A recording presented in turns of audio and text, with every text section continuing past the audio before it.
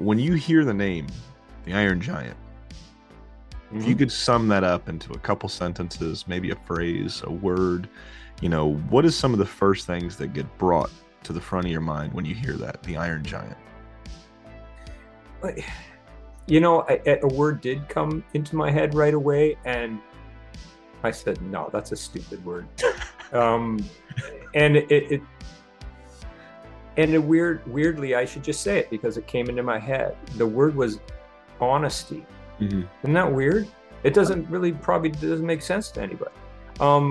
But it's because of my perspective on the movie and like going through the process of being on the production and everything. But I feel like, I almost, I may even have trouble explaining why that word came in, but it did.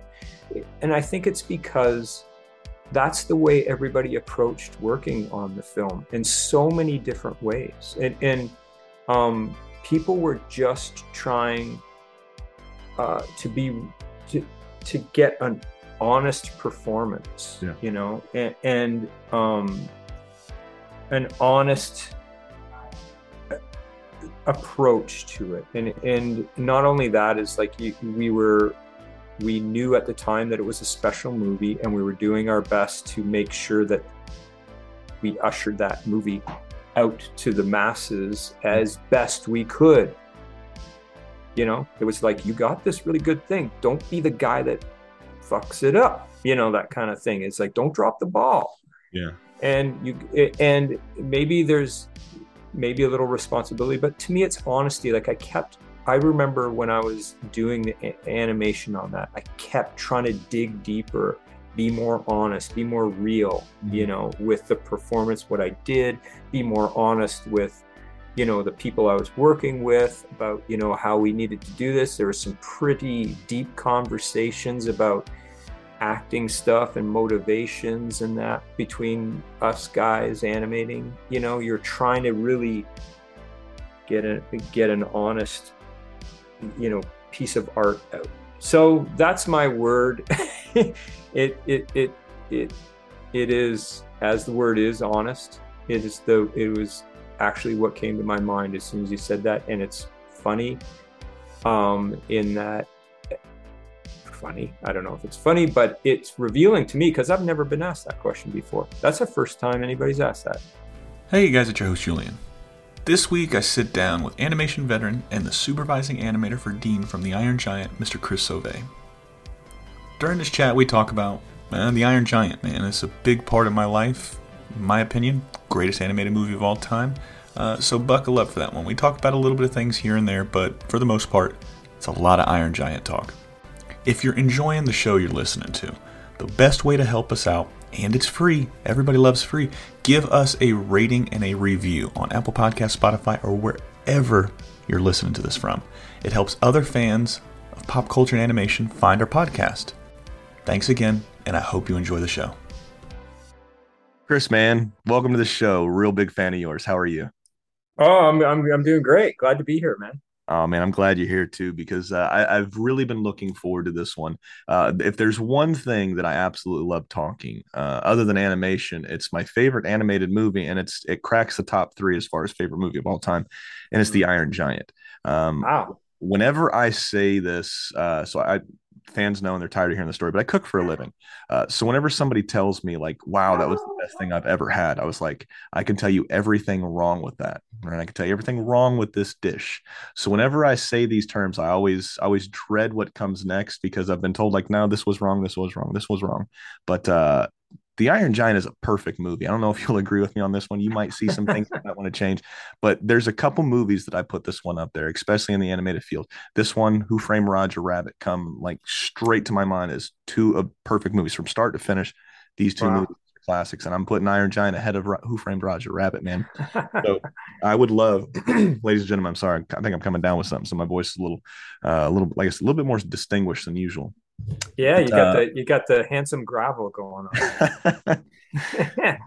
Maybe it'll work for me. I'm getting a little bit more white. Maybe I'm getting a lot of white in my beard and shit. So I'm starting to become the least interesting man in the world. Uh-oh. Yeah, but so with the Iron Giant, man, I would love to just deep dive. And your career and your resume is so damn vast. I mean, you've literally went everywhere. But I would love to stick on the Iron Giant for just a little bit, man. So, Sure. do you remember where you were at when you start hearing about this movie? Do you know how you came on board? What Oh comes to yeah. mind when you think of the Iron Giant? Well, see, I was already there at the studio when we started. So I had I spent I'm going to say 9 months on a film called Ray Gun, which was in development. Brad Bird was directing, and we had a small crew. It was a great story. It was a great, really cool film. I think they're actually doing it now, after all these years. But I was on that film as a supervising animator in development. And 9 months in, it got kind of what they call put into turnaround, which this was at Turner Feature Animation. Mhm. So Brad Bird, Tony Ficilli, like a lot of this smallish core group of the people that went to Iron Giant were working on this. Plus, not to mention like a ton of other great artists that came through and did a little bit of work and then moved on. But after it ended, the studio was at this kind of weird spot, I guess. They wanted to keep Brad on as a director because he's great. And Turner kind of got taken up by Warner Brothers. So we became Warner Brothers Feature Animation. And I believe you may get a better story from someone else, but I believe what they did was they showed Brad their roster of films that they had in development, and they said, pick one. And he picked Iron Giant, because he liked what they wanted to do with it. He liked what he saw. And at the time, it was supposed to be a musical, and it was spearheaded by Peter Townsend. Mhm. And it was kind of based more on the original book. Now, so there was this. So how I got on to Iron Giant was because I was already part of this development group. Yeah. And I did do like a brief stint on another film, a live action film, just in that time between when Ray Gun kind of ended and Iron Giant kind of got up and running. It was probably about 2 or 3 months. I was kind of over on another production, then I came back to Iron Giant. That's how I got on it. And in the beginning, it was a small group, and there was quite a bit of, it was quite a different story and quite a different film at the beginning of it. And then Brad took it with the writers and the development guys. And, I was doing visual development, but for them doing story, like script and that kind of stuff, they really took the story and worked it into the film that you see now. I believe part of the reason they were able to do it was, I think, again, you could probably get this story better from somebody else, but I believe that Brad made a deal that if he was going to take the film, that they had to like stay away from him and let him do it. Like I think they had Warner Brothers was able to have like 2 looks at the script, and that was it. Then they couldn't do anymore. So it was like, I'm going to write a script. You can have a couple of notes. I'll do a rewrite. You can do a little bit of notes, and after that, hands off. You can't tell me what to do. So, uh, so that's probably a large part of why it is the way it is, because Brad and his writers are, Brad himself is like a walking encyclopedia of film. He's just smart, and he knows his film. He knows what he wants to say, and he knows how to say it. So he can speak many languages in the production process. He can speak to executives in executive speak, and he can speak to he can speak to artists in artist speak, writers and writers speak, that sort of thing. So he can wear many hats, and he's damn talented at all of them. 100%, man. I mean, he's got three of my all-time favorite movies. I mean, if I don't see Ratatouille, I mean, it's not like I wouldn't end up in the food industry. I did a little detour with the Navy and stuff like that around Mm-hmm. 2008, 2009. The market crashes, couldn't find a job, lost my job. Mm, So I kind of had to do something. So I joined the military for a little while. mm. And then, before then, I would always wanted to go to culinary school. I wanted to be a chef. And Ratatouille was a big part. That was like the final nail in the coffin in a good sense. Like it was like the Huh. final push to like, hey, I should really chase this. And he had that one. And then I said this a couple weeks ago. A couple weeks ago, I had Scott Capel on, and he was Oh, doing I know Scott. Scott's yeah. great. Oh, great guy. He had some of the Oh, coolest yeah. stories.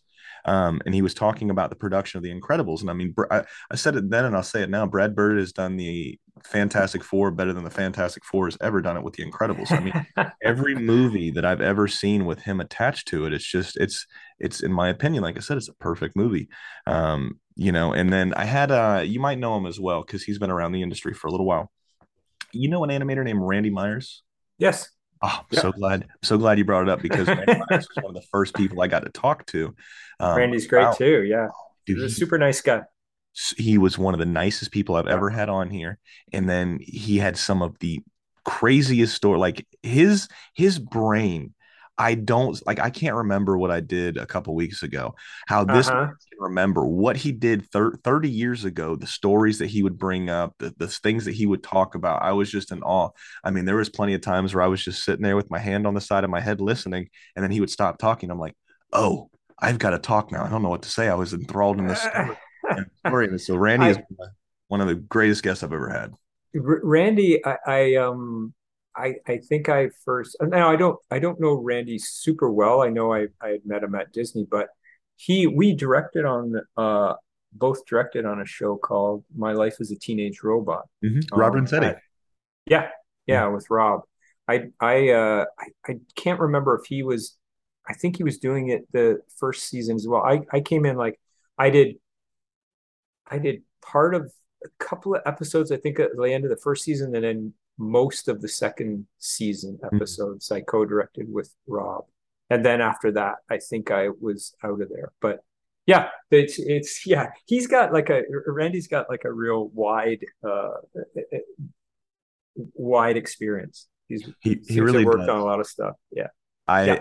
I said I don't know if I said this to him or I've said this since I've had him on, but I told him like I said I can't remember if I told him this. So Randy, I apologize if I didn't tell you this and you're just hearing it now, but he's like the Forrest Gump of animation. He just pops up everywhere. He pops up with the Cal Art guys and Cartoon Network, and then he goes over and does a Hmm. little Nickelodeon, and a little Disney, and a little Iron Giant, a little this and a little that, and it's just like, God damn, Randy, you're popping up all over the place. I love it, man. Like I said, he's a great Yeah. dude.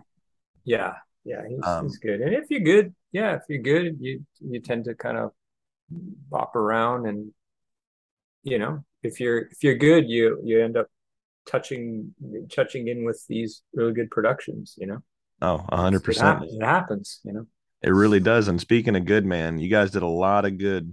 Like I said, we're gonna do a lot of Iron Giant talk. So you guys did a lot of good with this Iron Giant, man. So when the movie starts taking shape and Hmm. the studio is seeing the last two sets of notes that they're allowed to see, and it's just Brad's Bird's movie now. You guys are Hmm. hot and heavy in development.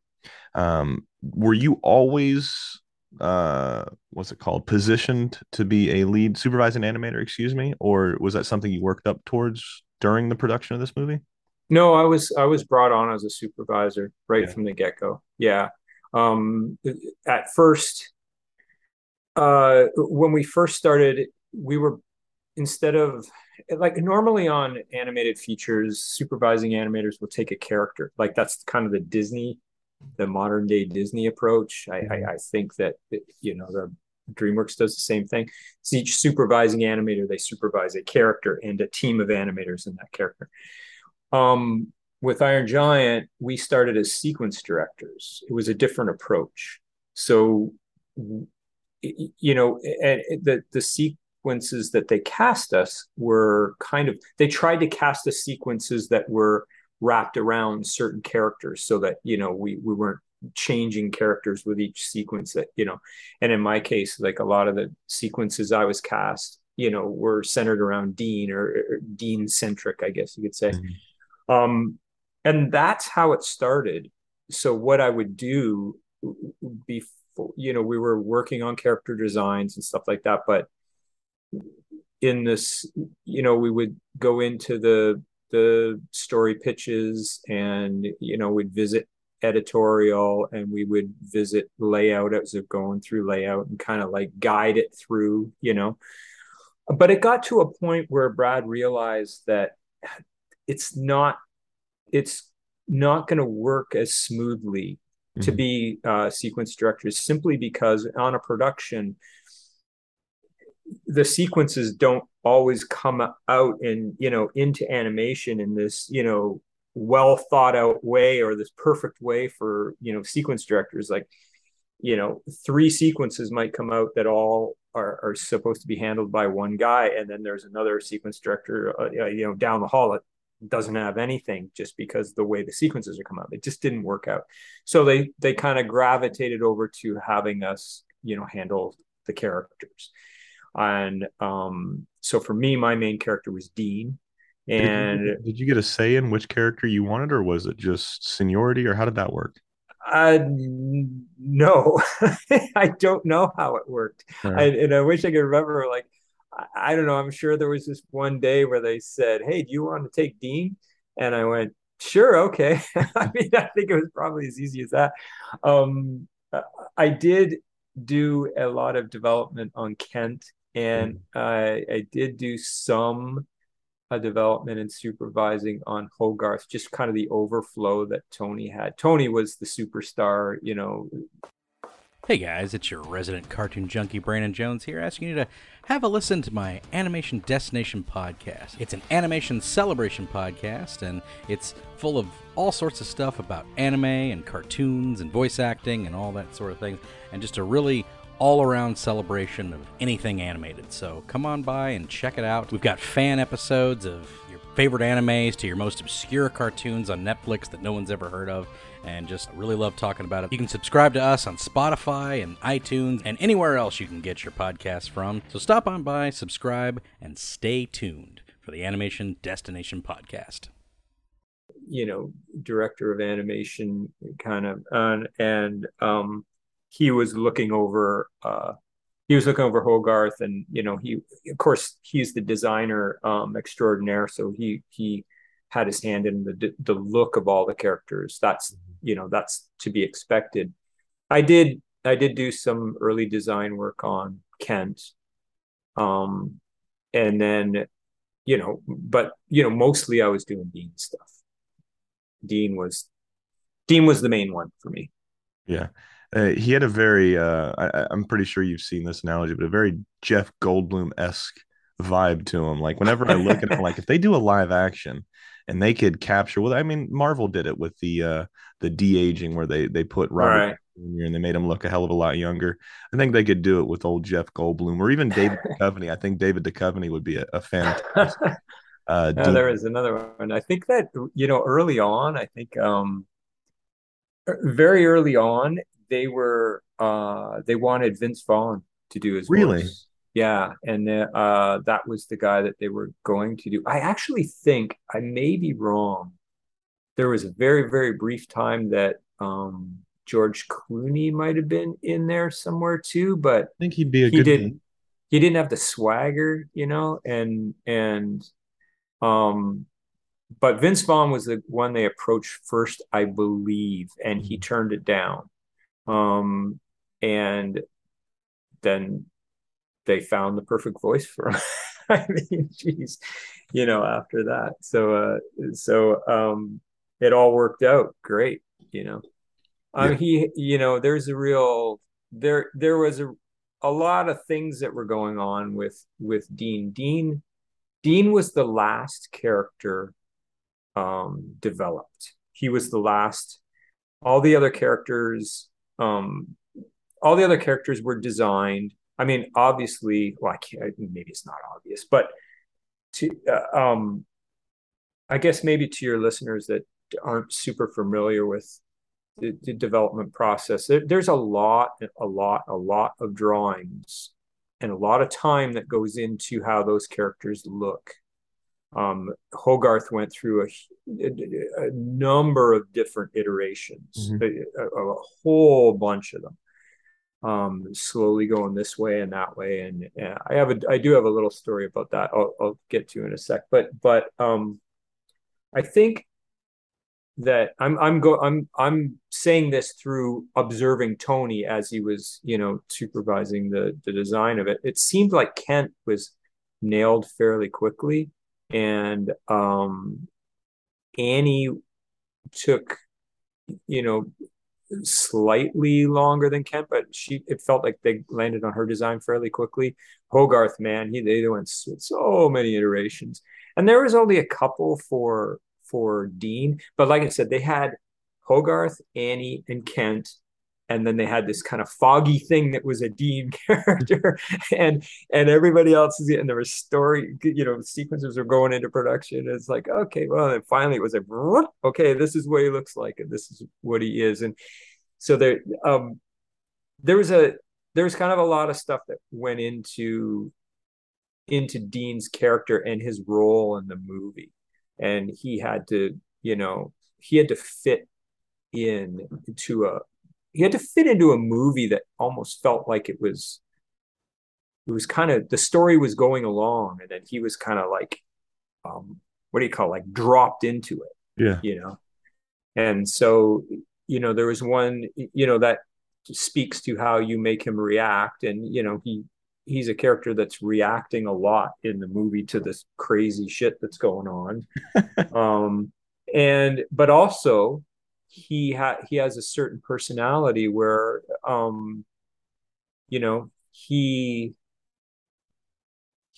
got a magnetism to him, Yeah. and he had to have that because you needed to believe that Annie would see something in him, and you had to believe that it wasn't forced, or they weren't trying really hard, and you wanted to maintain the appeal of Dean. So he didn't come off as some, like, guy that was on the make, or he was trying to, Dean is just very much comfortable with who he is, and that was a big it's partly thematic for the movie, right? You are who you choose to be, Mhm. that sort of Yeah. thing. um I know that, there's the really, while we were making the movie, the thematic thing that went through was you are who you choose to be. Um, I know that Brad has said since then in interviews, like, there was a thematic thing of, what if a gun has a soul? Yeah. That kind of came later, though. When we were working on it, it was like the idea of you are who you choose to be.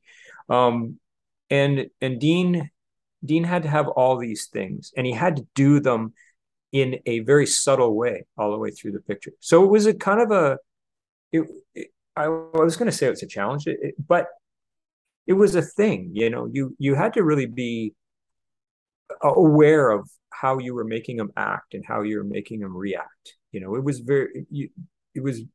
real important, to finesse how he was acting and reacting to things, because he did have this kind of subtle but strong role in the movie, in the Yeah. story.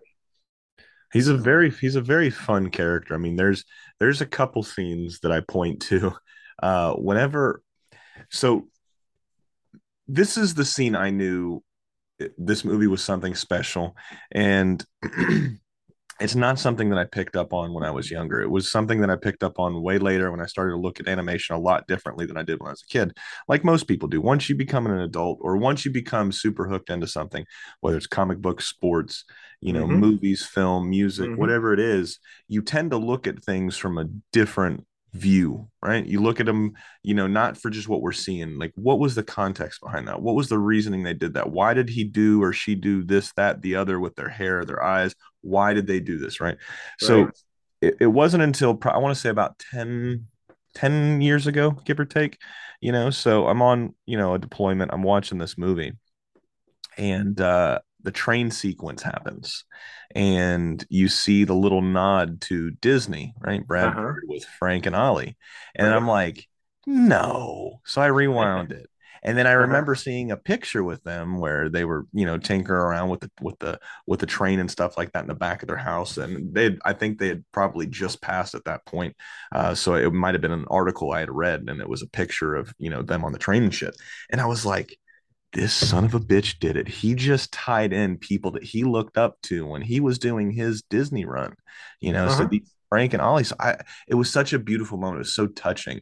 But getting back to Dean for just a sec, that was the scene Mhm. that really sold it on me about, like I said, 10, 15 years ago, whatever it was. Well, but Brad had worked, when he was young, he worked at the Disney studio and he worked with all those guys. I mean, he worked directly under Milt Kahl for a Mm-hmm. while. So he was around all those guys. He's a real animation geek, and he's had the experience with those guys. Oh, So absolutely, yeah. man. Yeah. So just seeing that little nod to, I love seeing, and it's come up so many times in these podcasts. Like, I love seeing when you guys take a scene and you put something of yourself in a background, or you put something of yourself into that scene, Hmm. something that's personable, somebody that might not pick it up, like a regular fan might not pick it up, but you'll always see it. And somebody that they know they will see that, like, oh shit, man, Chris did this one because I see that little thing he put in the background. So whenever I could Yeah. see something like that, it makes it more sentimental. It makes it mean something, right? So seeing that, I was like, oh, that was his love letter. And this is what this podcast is. This podcast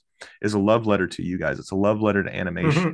and comic books, because you guys elicited a feeling in me at such a young age, and that translated into an adulthood. And I get to share these movies, these experiences, these stories, not only with everybody that listens and watches the show. Thank you for watching and listening, ladies and gentlemen, but I get to share it with my kids as well, right? So Hmm. it's something special that I really hold on to.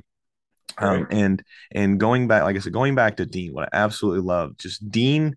I don't want to say he was the comic relief, but he had so many scenes in there where there was a shit ton of tension, or there was a shit ton of, like, oh, there's a lot of stuff going on. There's a 200-foot robot out here, right?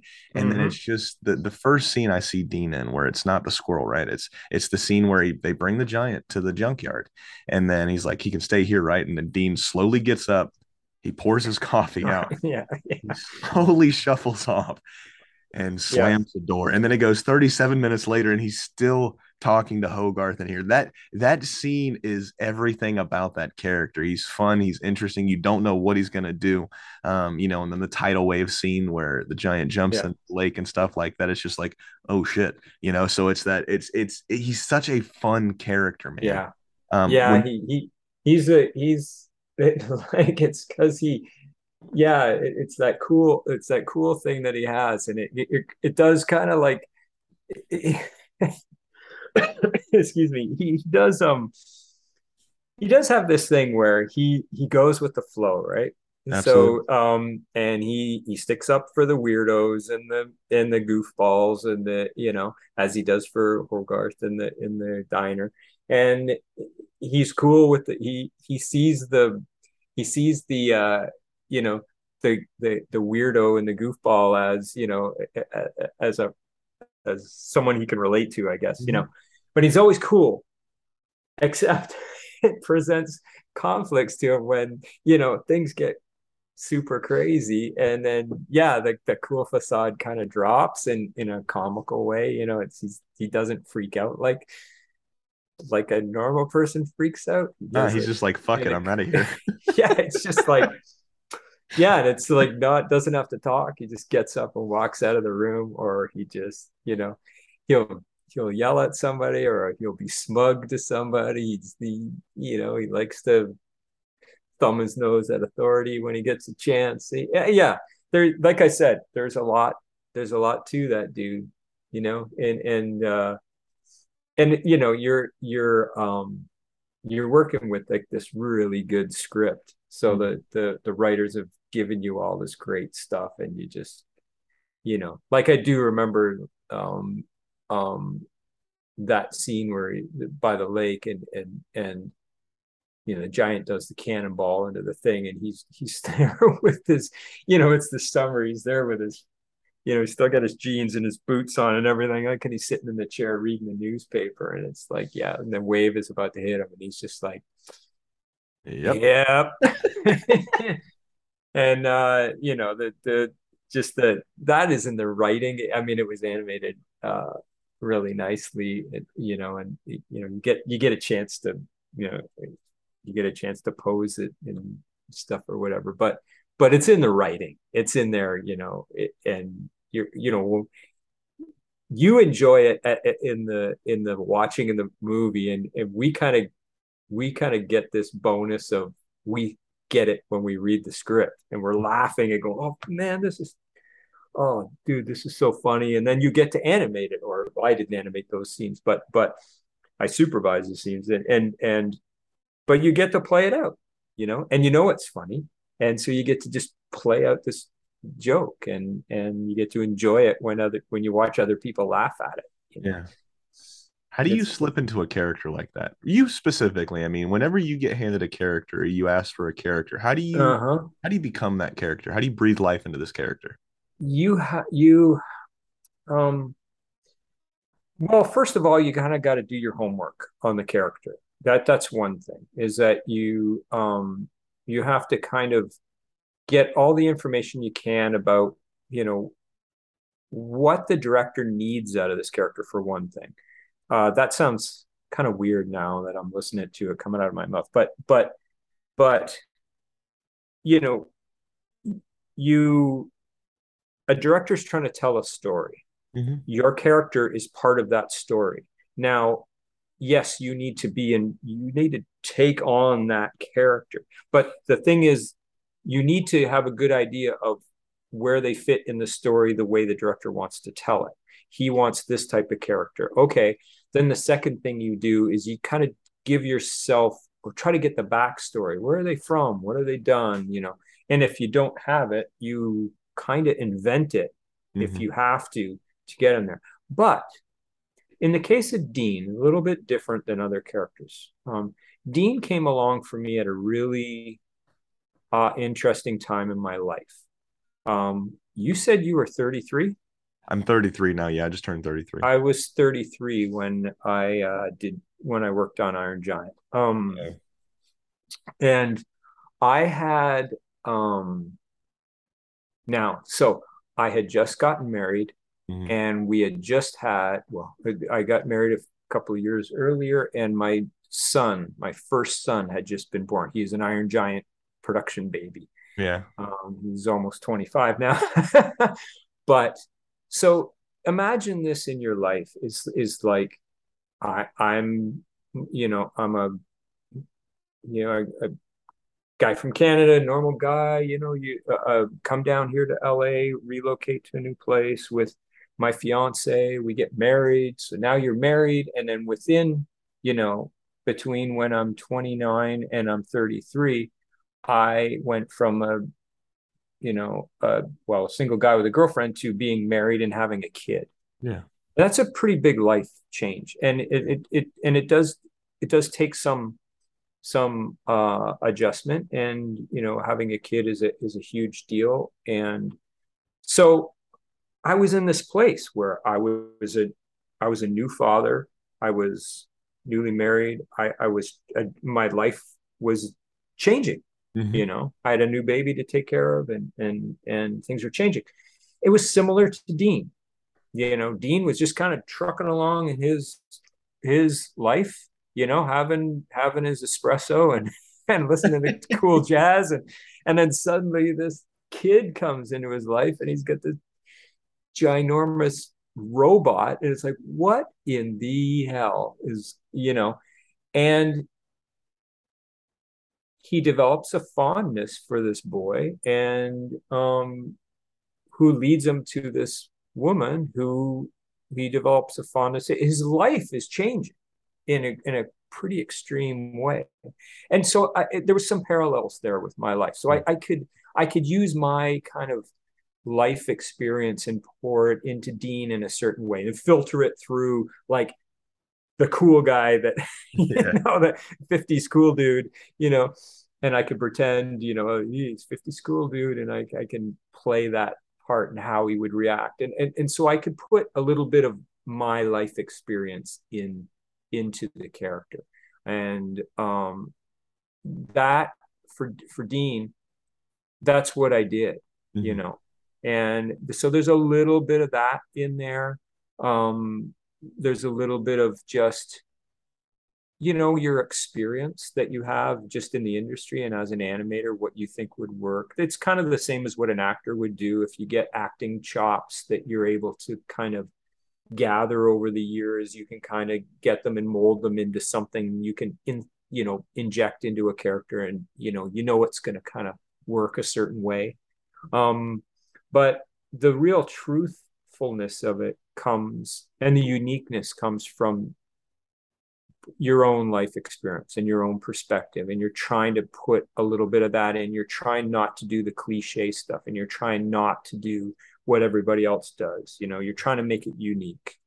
So that's where it comes from. It's work, but it's really rewarding when it pays off. And and all my career, that's kind of what I've tried to do when I've taken on characters. It's just you try to find whatever kind of unique thing you can put in there, and say something a little bit differently or in a little bit different way that might resonate with people. And if you're lucky, it works. It worked gangbusters for you guys in this movie. Now, when you sit back and you think about everything, every property you've touched, every character you've worked on, every animated or every show you've animated on, where Mm-hmm. does Dean rank up there for you? Oh, pretty high. He Yeah. he was yeah, because I'm trying to think. I don't think I had another experience, or have had another experience in my career where I was able to have, I was going to say freedom, but not freedom, but I had a lot of say, or a lot of influence in how that character came about, like on the screen, how it's portrayed on the screen. And it came about, at least I was lucky enough. I'm trying to do the math in my head quickly here. I think I was about 7 years, Hmm. 96, no, maybe more, 90, 96, uh, maybe 7 or 9 years into my career. So Yeah. it was just enough that I could at least be able to do what I wanted to do with the character. Like, it wasn't like, I'd only been in the business for a year or so, and I still had a lot to learn. And I still was wrapping my head around how to animate and stuff like that. I'm always learning, and I'm always trying to improve. But it was fortunate that it came along where I, at least, the things that I had in my head, I had acquired the skills to be able to do. Hmm. So, um, yeah, he ranks up there pretty high. I worked on another film uh, called Mary Poppins Returns, where I had a couple of characters in there where, I was able to do a lot with them, just have some freedom to do Hmm. stuff. And there's been other characters, little bits, scenes here and there of stuff, but nothing like, a whole film, whole character as successfully done, and as and fits into such a beloved film like Dean does in Iron Giant. Those things don't come around very often. I can imagine. I do remember telling the guys that were working on my team that there was a thing that Brad did on this film that was slightly different than what they do normally with films. Now, like I said, a supervising animator will take a character on a film. So when you see those Disney films, I don't know if they do it exactly the same way now, but let's say we're going to teleport back to the 90s, and most of those Disney films, they had a supervising animator for a certain character, and then they had a crew of animators on that character, and you just worked on that one character for the most part through the film. Now, normally, then, what they call casting, so when the director and the animation director come in, they go, okay, I have a bunch of shots here. I want to give, Julian, you're going to get these shots. Chris, you're going to get these shots. And they cast them by the shot. And if you're on that team in that Disney way, you're going to get shots of basically of your character all the time. Yeah. Now, that's not what Brad did on Iron Giant. Brad cast the whole film sequentially almost. So each animator got like a run of shots in a row for Mhm. the most part, not complete. You got some things that you got one shot here and there, but for a lot of it, like a lot of animators got a chunk of shots. Now, when they did cast it, the people that were on my team, they were getting chunks of shots that were kind of Dean heavy, but they still had to animate the other character. Yeah. So for me, like say for example, I animated this section where Hogarth goes into Dean's little place there, and he says the whole CoffeeZilla thing. Ah. So he said, you want milk or what? Milk? Yeah, oh, coffee's fine. Coffee, yeah, it's espresso. It's CoffeeZilla. All that Yeah, stuff I'm hip. up until the point where he's like talking. Well, it kind of drifted off after that, but those are a chunk of scenes. So I was animating Hogarth and Dean, but because it was a Dean-driven sequence, I was animating Hogarth and Dean. So my point, what I'm getting to here is that for the younger animators or the ones that were like say a couple of years into their careers, I was telling them at the time they were getting really nice shots to Mhm. do. Now, when you talk about really nice shots as an animator, like a lot of animators would like those close-up shots where it's a lot of acting, and those are shots that normally at other studios are saved for the supervisors and the Yeah. and the the important animators get those like primo shots, and the younger guys just getting in the industry, they get the long shots where the character is really tiny in screen and stuff like that. Now on Iron Giant, they were getting these. So younger animators or animators starting in their career were getting shots, and some of them were close-ups, and some of them were like nice or longer shots, but like with a lot of acting in it and stuff. Mhm. And it was great. And I was telling them at the time, like, guys, you don't. This doesn't happen very often. Like, you take these shots and do them well because this will never, you go to another studio, you probably won't be getting shots this nice. And not only is the just the shot selection nice, but the writing is good, the line delivery is good. I mean, the whole thing is set up. It's just dropped into your lap, this really nice scene. So I said, like, take the time, do it well, because this will look great on your portfolio reel. Like, this will last a long time. And I made a point with all those guys, and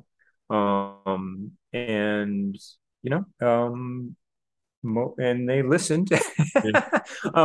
There was an animator on my team called Jim Vanderkaal. He's a great animator, and he did some real nice animation of Kent and that in a sequence that I was working on him with, and he got nominated for an Annie Award for it, and good for him because he deserved it. And it was just one of those things that part of my job as a supervising animator, I believe, is part of it is, yes, you're directing the animators and tell them, okay, have them maybe, let's have them act like this and have them act like this, and oh, maybe you want a few more in betweens here or change the eyebrow here, those type of things. Yeah.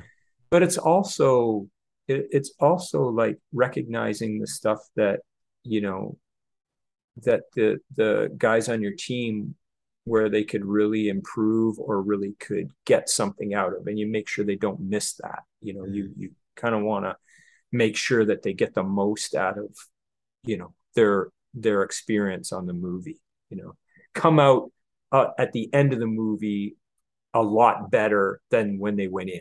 That's kind of, to me, is a cool part of being a supervisor. It's like you take these guys and you make sure that they're taking advantage of the things that they can take advantage of. So at the end, it's like they worked on a great film, but they also got a lot more.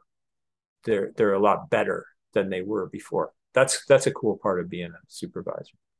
That's a good part about being a good leader too, man, because when you've got somebody that's out there that's really in the trenches with you. I've Mm-hmm.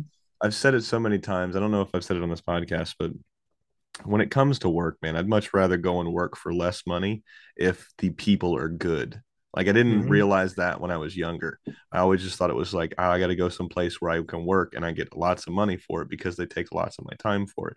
It wasn't until probably my last deployment. I'm 24, 25, And then with the government, you're making the same money no matter what. If you're a Mm-hmm. certain rank, you're making a certain money. But Mm-hmm. I started thinking, I was like, fuck, man, I would much rather work in a shithole job for shit money and be surrounded by great people, people that Yeah. strive to make you better, that Yeah. they want the good things for you, than I ever would want to be making way more money and then just the people are shit. It's, ladies and gentlemen, you'll find that out as you get older. It's all about the people you work with. um Yep. and Yeah. speaking, go ahead. No, I was gonna completely agree with you because and you know, if you found that out at 25, then you found it out very early. But I'd say like, and I've said this before, when I look back, now I've been doing this for, I don't know, whatever it is, 35 years or whatever it's been. When I look back at the productions that I really like, it has really almost nothing to do with how good the movie was. Mm, It's all about the people. yeah. The productions I think back on and go, oh, dude, that was such a blast. It was a blast because of the people. The Yes. people you hung out with, the people you went to lunch with, the people you went for beers with after work or goofing around in the studio, and that stuff. And you know, it's like you say, it could be the crappiest job, but it's the people. And Yes. it could have crappy pay, crappy, you know, like could be that.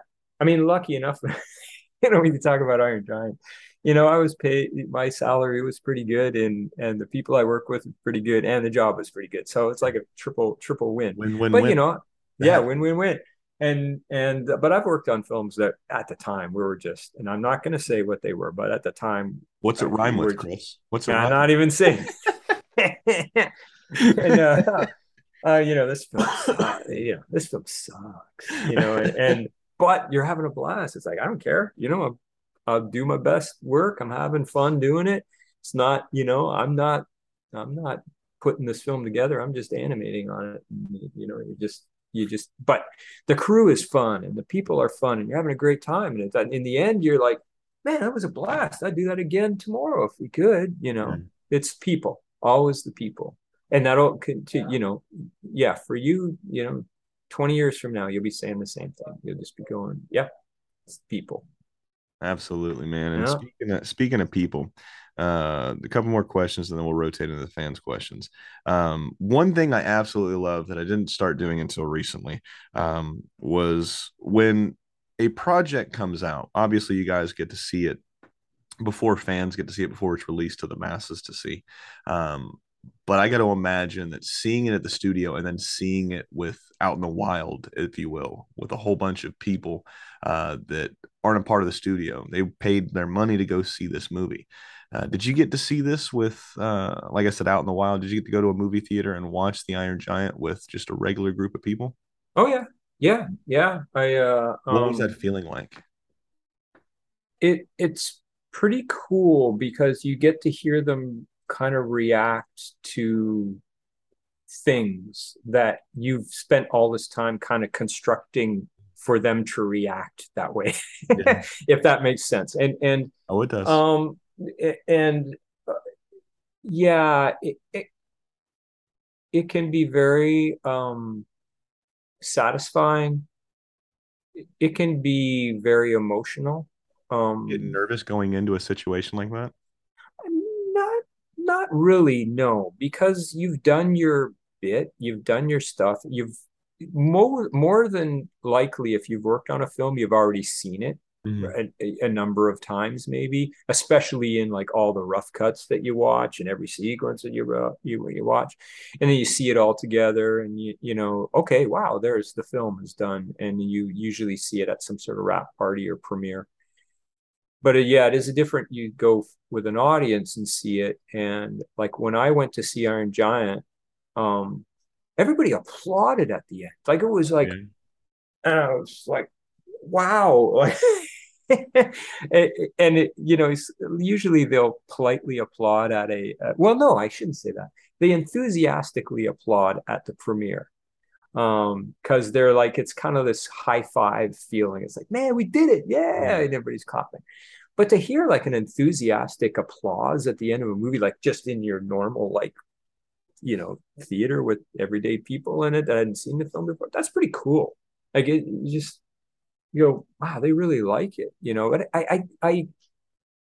I don't recall like any if it was any feelings strong either way other than just going, man, that's pretty cool. Just Yeah. you walk out of the studio kind of going, wow. It's funny because I was about to say you walk out of the studio going, wow, we made a pretty good film, but we already knew we made a good film. Like it's one of those things. We made the film, we saw it, we go, that's a damn good film, man. That's a damn good film. And so if it went out and it was like crickets, you'd be kind of going, man, like you guys didn't recognize how good this movie was. I mean, it's kind of like that. I guess it's kind of the same as like, if you were doing music or something, or if you like an album like you really like and you play it for your friends and they all just go like, Eh. yeah, yeah. Oh, okay. You're kind of like, oh, well, okay. Sucks We to be can't be you then. we can't be friends anymore. Just like sucks to be you. I'll listen to it with headphones on then. So yeah, it's kind of like that. But Was there yeah, it is. Go ahead. Oh, I'm sorry. Was there any scenes in there when you're watching this with a crowd? Was there any Mm-hmm. scenes that I don't know how to word this because I don't want to sound like a dick saying that. So obviously, with you working on the movie, you've seen it so many times. Mm-hmm. So you're going to see the scenes. You're probably seeing it through the entire process from Yeah. start to finish, the rough in betweens and all this other stuff. But Mm-hmm. was there any scene in the movie when you're watching it with the audience that you were surprised that it got a big laugh there, or did anything like jump out at you going like, oh wow, I didn't think people were going to really catch on to that, or I didn't think they were going to laugh that hard that long, at that scene or Yeah, there was, and there was two scenes in particular, and it had nothing to do with me. My good friend Ron Hugart, he animated the shot of the giant right before he hits the missile, where he's looking up and he goes Superman, and then it's dude. done, right? And I remember when he was animated. Now, sorry, Ron, if you're listening to this. Ron. It was a super simple shot, an animation. It was essentially a couple of poses of him just drifting into this thing. Now, the key comes in the expression, because they had to do some work with that giant to get expressions to read. You're working with this mechanical way of the way the giant was designed because he's a robot, right? So he finessed this angle and he finessed it so that last pose really just fucking hit home. Yeah.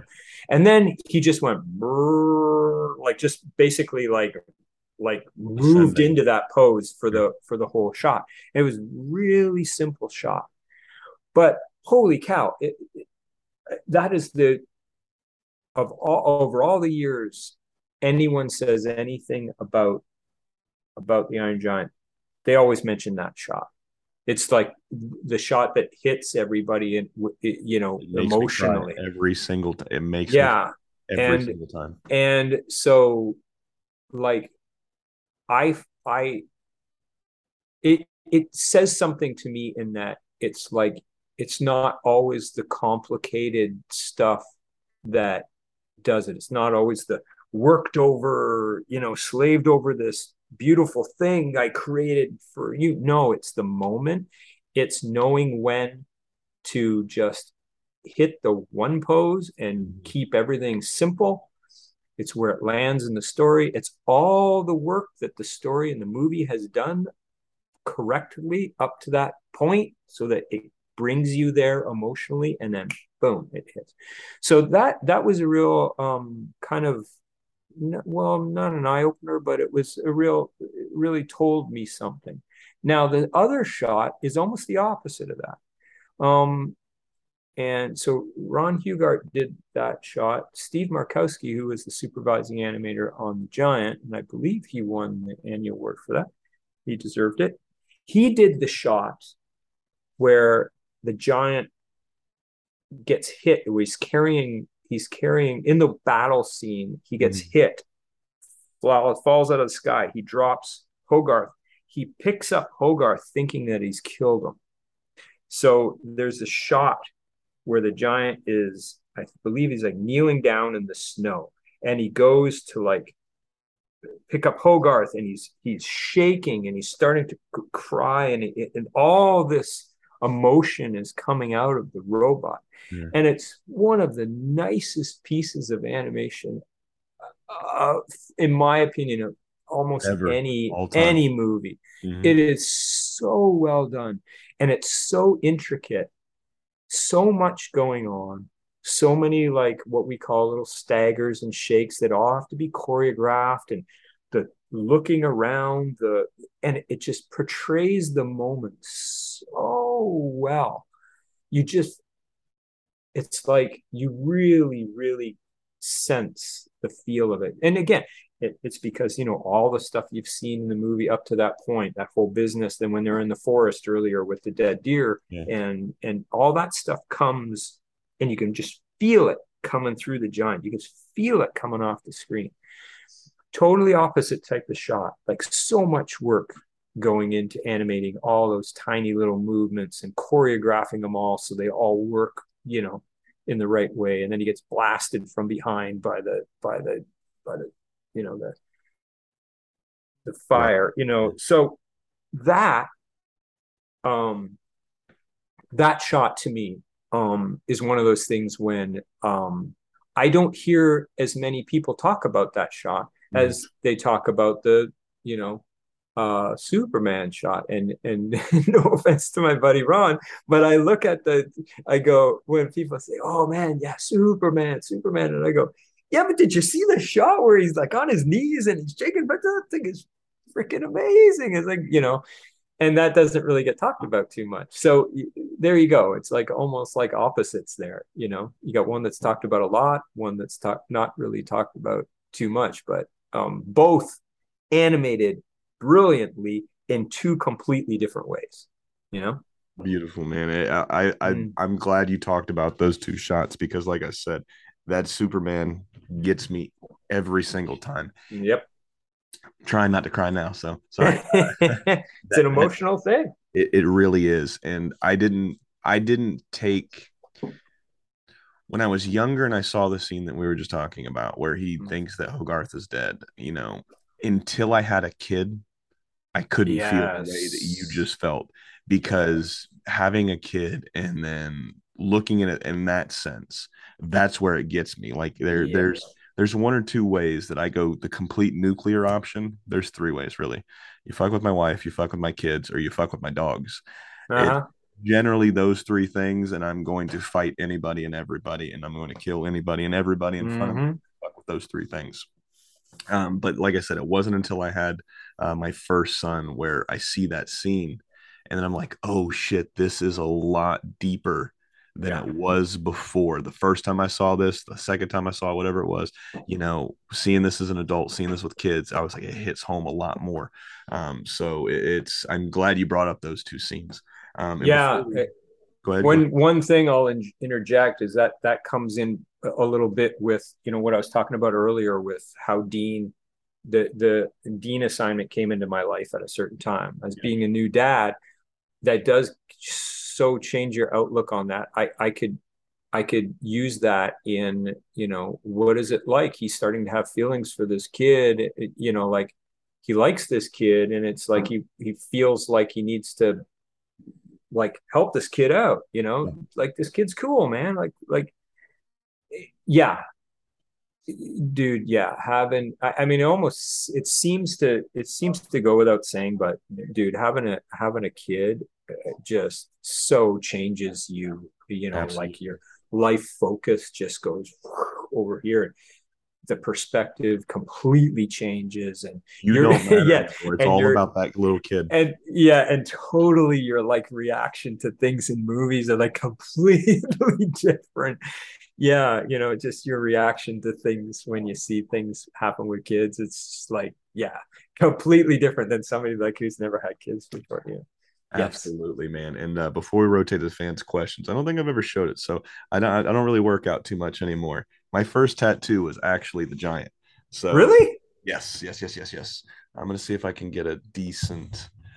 So I don't know if you can really see him. Holy Really. crap. Look at that. But yeah, so Swamp Thing's right below him. But yeah, Damn. that's the giant. He's sitting on the mountain. Everybody that I always That's say, nice. they say that it looks like the giant's taking a shit on the mountain. I was like, shut up, man! Don't try to ruin my tattoo right now.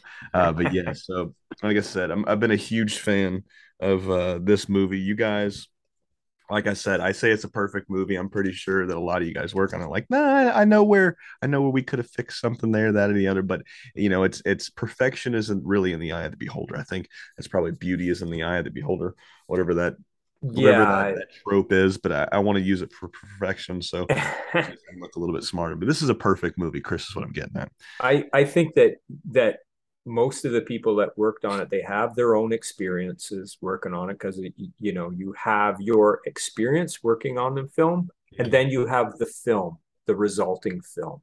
Two different things. So most people that are in animation, you know, have been in the business long enough to know the difference between that. Yeah. And they can sometimes if they watch a film that they had a really difficult time on, it's really hard for them to watch the film because it keeps bringing them back to that. For me in Iron Giant, I had a great time on that film. It when I watched the film, I'm not really brought back to being on the film. I just enjoy the film as it Yeah. is. I just watch it and go, wow, that's really great. I've been around long enough. I don't linger on the oh man, I wish I did. Oh man, I would change. Oh, why did I do that? No, I don't. That disappears fairly quickly after the after my work is done on the stuff, It's a because probably a good thing to do. yeah, because it's a good way to, shorten your lifespan or at least give you a couple of ulcers is to just spend the rest of your life going, oh, why didn't I do that? It's like, dude, the film's done. It's out. People love it. Be happy with that, you know? Yeah. That's a good perspective to have, man. And before we rotate to the fans' questions, there's one I want to hit you with that I think is pretty fitting. Uh, when you hear the name, the Iron Giant, if you Mhm. could sum that up into a couple sentences, maybe a phrase, a word, what is some of the first things that get brought to the front of your mind when you hear that, the Iron Giant? But, a word did come into my head right away, and I said, no, that's a stupid word. Um, and weirdly, I should just say it because it came into my head. The word was honesty. Mm-hmm. Isn't that weird? It doesn't really probably doesn't make sense to anybody. But it's because of my perspective on the movie and like going through the process of being on the production and everything. But I feel like, I almost, I may even have trouble explaining why that word came in, but it did. And I think it's because that's the way everybody approached working on the film in so many different ways. And people were just trying to be to get an honest performance, Yeah. and an honest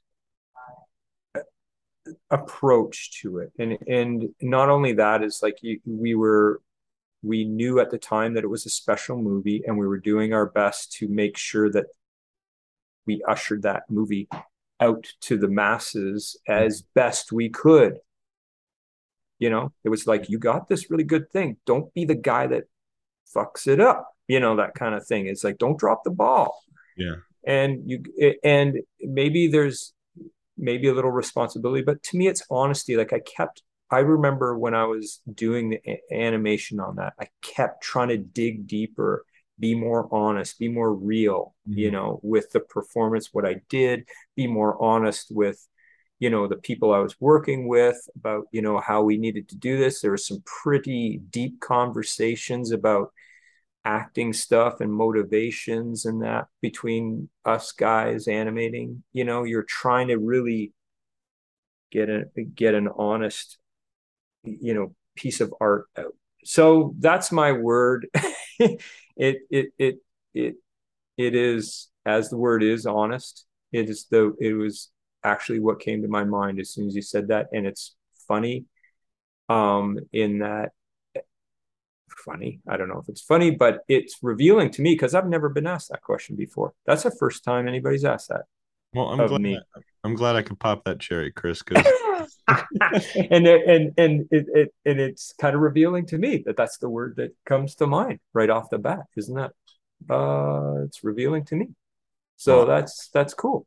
I like that. I like that answer, man, because like I said, it's a perfect movie. You guys were honest with each other, and you guys just like you said, kept digging deeper to get Hmm. the realness, the rawness, whatever you want to use to define that. I mean, I like I said, I really like that one. So we're gonna rotate in the fans' questions here. This is one of my favorite parts of the show because the fans that ask these questions are a lot smarter than me, and they can ask a lot more succinct questions, and they can bring up shit that I didn't really think about.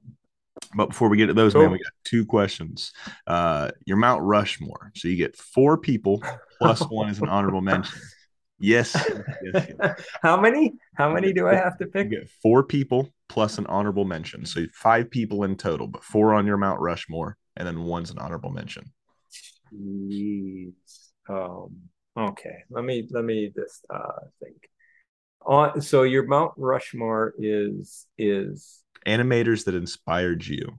animators that inspired me. Throughout your Okay, I'm gonna start with like the easiest one, and I'm gonna name Milk Call up Mhm. there. And I know I'm probably gonna do a little bit of explaining to these things. Is I know that there are other of the nine old men that and I'm fully aware of all the other animators, how they gravitate towards certain of the nine old men, and I understand that Milk Call is like the easiest, the one everybody picks, the one if nobody knows any nine old men and they want to look cool at the animation party, they say Milk Call even if they have no idea who he is. You're Um, the only third person that's brought up Milk oh, Call. seriously? Yeah, Okay. yeah. Usually it's a Um, lot of Frank and Ollie. Mine's always been Mark Davis. I'm a huge Mark Davis fan. But yeah, Milk Calls come up probably like the last two or three episodes I've done. Milk Calls come up. Okay. So, Mark, yeah, and I'm familiar enough with all the 9 Men, and there's stuff that I love about all of them mhm. in as their way. There is just something about when I see Milk Call's animation and his drawing, and I know people have different opinions about it, and I know other people did stuff that was more deep and more, unique or whatever, but there's just something about when I see like Milk Call drawings and his animation just makes me want to animate. Like Yeah, I see his drawing and it just makes me want to draw, you know. So I think he's probably the one. And then I'm gonna go maybe second, I think. Okay, I'm gonna go a different way. And I'm gonna say Tex Avery, yeah. probably. Because I'm a cartoon guy. I'm not really a Disney guy. Hmm. When I was young, I I saw the Disney films. I thought they were like, ooh, these are like the really nice films. But the ones I saw more than anything were like the Warner Brothers films when I was a kid, the Bugs Bunnies and the all that. And I love those. And I probably would have put Chuck Jones there, but then I started seeing Tex Avery films, and the Tex Avery stuff was to me, I watched that and I go, that was like it's super energizing to me. It's Hmm. like if I watch stuff that, especially the more stylized stuff, I just see that and I go, man, it just again, it makes me want to animate. It makes me want to do stuff with animation. There's stuff like in Deputy Droopy, the deputy, the sheriff and Deputy Droopy when he's walking and firing the guns off. That piece of animation is just so brilliantly done. It just like, and it's flat and it's graphic and it just looks phenomenal. And I just could just keep watching that stuff like over and over and over and over. And I used to watch it all the time when I was young and right, early on in animation. It just energized me, and that's what I wanted to do. I Yeah, didn't really feel like doing the Cinderella animation or whatever. I want to do that funny, cartoony stuff. It was so cool. So that would be number two, I guess. And then, so I got Milt, I got Tex. Rolling off of Tex Avery, then I might go to Ed Benedict then yeah. because of that design style. I really like it. Now, Ed Benedict kind of leads you into the kind of the 60s, kind of 60s guys, like, well, where I like their stuff, Holly Pratt and like Mel Crawford, like that type of stuff, the Golden Book stuff. I love that stuff, that design stuff, the kind of H&B-ish type stuff. But for me, it started with Ed Benedict and his kind of design, the way it kind of gravitated and ended up being this stuff. So for me, there's other guys that are float around in that universe fairly close. But to me, I say Ed because he was the first one that I discovered and the first one that I kind of knew his name and who he was. And then he led me to the other guys. So I'll say Ed Benedict up there. And you know what I'm going to say for number 4? It's going to be weird, and you're probably not even going to know who it is. And it's because he's not in animation. He's a guitar player named he's a guitar player named Guthrie Govan. I don't know who it is, but you're the second person that's brought up. You know John Sanford by chance? Yes. Oh, yes. So he brought he was like go. Who did he pick? He was like, this is gonna sound weird. He was like, Van Halen is on my Mount Rushmore. Oh yeah. I could say Eddie Van Halen, because like I started playing. So the quick backstory here: I started taking guitar lessons when I was like 9, or maybe 11. I think it was 11. I started playing guitar when I was 9. Started taking lessons when I was like 10 or 11. And I went, when I was finishing high school, that was my thing. It was either I was going to go into music or go into animation. There were my 2 dream jobs: music, animation, both dream jobs. I was like, I love both of them. And so I went to, after high school, we toured colleges, and there just happened to be a college like 30 minutes away that was like world renowned teaching animation. And like, I didn't even know you could do it for a living. And I was like, this is amazing.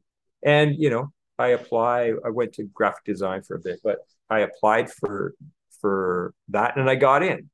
So I thought, okay, I can go to college and learn how to animate. I'm already taking guitar lessons. I can, so I'm learning guitar, learning music. I'm in bands, and I'm going to college for animation. This is great. I'm doing both, And then, as it turns out, like after college is over, I get a job in animation. I go, that's great. I got a job. Okay, I can pay the bills. I can keep doing my guitar. I can be in a band. And so, basically, what happens over the years is like I kept getting jobs in animation, and I kept making a living out of animation. So I kept doing that, and I just, my guitar playing just became a hobby that I love doing. And the great thing about that is like I get to do whatever the heck I want to with my guitar playing because I don't have to worry about making a living with it, right? Yeah. So anyhow, but I follow a lot of guitar players, and I'll agree with John, because I was a huge Eddie Van Halen fan when I still am. I was heartbroken when he passed away a couple of years ago. It was really hurt me. Really, yeah, just I did a whole series of posts on social media back when that happened. There's just, you listen with Eddie, if you listen to some of the isolated tracks like Beautiful Girls or something like that, the guitar playing on there, for a kid that was like 23, it's just phenomenal. The groove, the feel, it's amazing. And then, like the other side of this funny sidecar to that is like you got that red with white and black stripes pattern. Like he painted his guitar that way. And now anybody that sees that pattern immediately thinks of Eddie Van Halen. And it's like, not many guitar players have like a pattern that, that reminds you of that. Yes. But I'll let John take Eddie Van Halen. And I'm going to go with Guthrie Govan. Just simply because he's a phenomenal guitar player, but he is not he's not a huge rock star. Mm-hmm. He plays kind of more eclectic, almost fusion-y kind of music, but with fun to it. He's in a band called the Aristocrats, and phenomenal musicians, but they do it with a kind of a funny vibe to it. But part of the thing I like about him is he's one of the best guitar players you'll see around, but he's totally focused on his music, But when you see interviews and that with him, he's really well spoken, and he really brings out a lot in the interviews when he speaks, and how he presents things, and how he explains things that he's doing. Mhm. I really I really liked it. And so years ago, when things were happening and I would have to do interviews and stuff, like, I would watch his interviews and I would see how he conducted himself, and how he spoke, and how he presented what he was doing, because he is kind of like animation. He's doing something that guitarists watch guitar videos, animation geeks watch animation videos. It's not like a huge, like, it's not like something that has a gigantic audience, so that knows a lot about it. So you kind of have to put things in a way that people that aren't in that orbit can at least get something and engage them, and entertain, or give And be associate themselves with. yeah, be engaging or be interesting. So I'll put him up there just because, one, he deserves to be up there because he's so freaking good. But also because he did influence me in a different way. In that, one, I'm a guitar player and he's a great guitar player, and I love the way he does stuff. Not that I can play anything that he does. But yeah, it was, to me, how he presented himself, he um how he always well spoken, well thought out, engaging, and funny at the same time. So there you go. Is that it? But you got an honorable mention. Last Oh person. man, really. Um, yeah, I don't know. People that are these people that have influenced me. Mm-hmm. Oh boy. I don't know if I can think of any more. I could go the easy out and say it was my parents or something, but I won't do that, even though they did. Um, uh, there was a few. Let me, a couple of people I worked on with early on in my career. I'll name two of them: Darley Brewster and Bob Jakes. They're Mm-hmm. probably, if they're listening to this, they're probably going, "What?" And if anybody else in animation like is listening to it right now, they're probably going, "What?" But they were pretty influential for me early on in my career. I was really lucky that I got to work with them in my first few years of animation, because they are people I have immense respect for, and they're great teachers, and they took the time to show me how to do things that I probably would have taken years and years and years to Mm-hmm. discover on my own. Darley Brewster showed me how to do the finessed Disney animation, the discipline of the timing, and the discipline of the spacing of the drawings, and that. Bob Jakes taught me design, and like, Darley does a lot of, like, really fluid Disney style animation brilliantly. Bob Jakes does the super cartoony stuff. He was directing animation on a lot of the first Ren and Stimpy shows and stuff.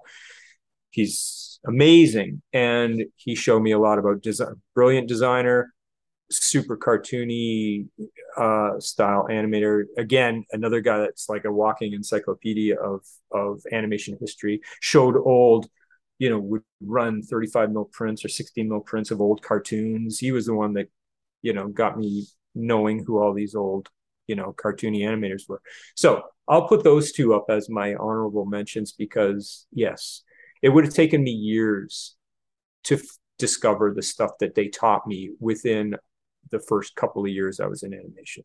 It was being like super injected with cool information, like, and my skills took years to catch up with the information that they had given me in my brain. So, Well, I hope they get uh, to hear this, because there's nothing better than when a mentor gets to hear that their student, their friend, their young Padawan. I'm not a huge Star Wars guy, but their young Padawan took something from them investing their time into you. yeah, So it yeah, always means a lot, because I've heard it a few times from doing, from cooking, or when COVID started, we all got sent home, and I did this little, it's a shameless plug for my little cooking channel.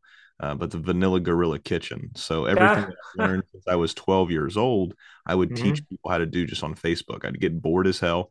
So, Hmm. every night I would go live at 7:05 or live at 5:05, live at 6:05, something that would rhyme, to Yeah. pick a time, and that's when we would go live. And then anything that I've learned from a YouTube channel, from a book, from a TV show, from culinary Uh-huh. school, from all the chefs I work for, I taught that to people, and it did a lot of cool stuff. I got a lot of cool stuff with it, man. I don't get to do it as much as I used to because with a baby, a 1 year old, a 13-year old, a job, three Yeah. dogs, and then this will be the first episode where I actually talk about it. My wife's actually we're actually expecting our third child. Oh, So congratulations. thank you. I'm Wow. really excited. Awesome stuff. Yeah, I just found out on That's great. last week, so we don't know if it's a boy or a girl yet. We don't know how far along she is, but this is Hmm. the first time I've actually brought her. Awesome. Yeah, so I'm really Nice. looking forward. Congratulations. Thank you. And then the next question we like to do: two books that you would recommend any fan of animation or any person in animation should have on their bookshelves. What are those two books that Chris would recommend? So I have to, and I always mention these. I actually put the first of them up on my Instagram just recently. The first one for me is The Art of Walt Disney by Christopher Finch. Mm, Big old thick book. Well, the first one, the one that I got, my parents bought it for me and back in '79. I was really young. They knew I liked the stuff. I would do this thing where I would it was like a Zen thing almost, where I would look through this book. This is a Art of Walt Disney. It kind of goes just kind of chronologically through the Disney studio. It's tons of pictures, some fold out pages. mhm, It has a white cover and it's a drawing of Mickey Mouse with a paintbrush. The one I had was one of the first editions, had like a clear plastic cover on it that looked kind of like a cell, and that's what had the Art of Walt Disney mhm. title on it. But that's since been ripped off the book. I don't know where it is right now. But if you ever see it, big thick one, I would suggest you buy it especially if you're a Disney fan. That was a real uh, energizer for me when I was young, because I would go through. I sure have memorized every page of that book. And uh, part of that though is at the time there wasn't a whole lot of animation books out yet. Yeah. Now you go to the store, there's tons of animation books. Hmm. There wasn't really any at all, and there wasn't like the internet where you could just kind of look up books. You had bookstores. So my parents, I don't know where they found the book. They knew I liked animation, and that was a book about animation. It was thick, it was big. They gave it to me, and I loved it. And there's fold out pages, tons of images from the movies, drawings, stuff in there. I used to meticulously copy them and draw. Like, I'd spend hours doing it, like a zen out doing this. So that would be my first one. Hmm. Our Walt Disney, Christopher Finch, the bigger one. The bigger, the better. And then the second one would be the series of books, the Walter Foster books. Um, the animation instruction books by Walter Foster. So Preston Blair did some artwork in a couple of them. I don't know if you're familiar with them, but they're kind of big. They're almost like bigger than 11 by 17 almost, and they're paperback. They're thin, they're only like a quarter-inch thick, but jam packed with how to animate stuff. And I will say, everything you need to know about animation is in those books. About how to, well, I'll put it this way, sorry. Everything you need to know about how to animate, everything you need to learn to be a good animator is in those books. Yeah. And they're simple, and it's cartoony stuff, and it's from, the 40s, or 40s or 50s, I can't remember. But everything is in there, man. And I I found those books later, probably closer to when I was in college, and I went through them and go, "Whoa, you can do!" And it shows you, walks and how to flex faces for dialogue, but it's so simply laid out and it's so clear, and you can just take that information and then you tweak it for the style that you're animating. I animated like super realistic Disney stuff using the principles I learned in those Walter Foster books. Hmm. That's where I learned this stuff. I learned it and I turned to the animation table and I tried it, and the stuff, that's that's where I got the kind of the first lessons on how you do this stuff. And the principles that are in there, I still use, Yeah. you know, I just tweak them slightly to match the style of what I'm doing. So Walter Foster books, everybody should have those that wants to be an animator. That's, everything you'll need to know is in those books. Beautiful. And then this one is always fun because it's always interesting to see where we go from it. So this is the animation recommendation. This is where you get to sit there and say, hey, Julian and the What's in My Head crew, you should reach out to such and such and see if you can get them on the show. Is there anybody that you would recommend that you think would have a great time on this show? Well, there's people I think that should be on your show and should definitely be reached out to talk about animation. Whether they would have a great time on the show, I don't know. Some people don't just don't like to talk about themselves. But there's the kind of the obvious ones of like guys like James Baxter and those type of dudes. I like James. He's a great guy.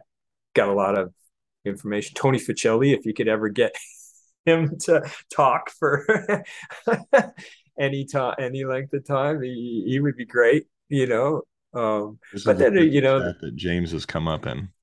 yeah, Yeah. he's just a great animator. I think Andy Bjelk brought him up 2 weeks ago when I had Andy on.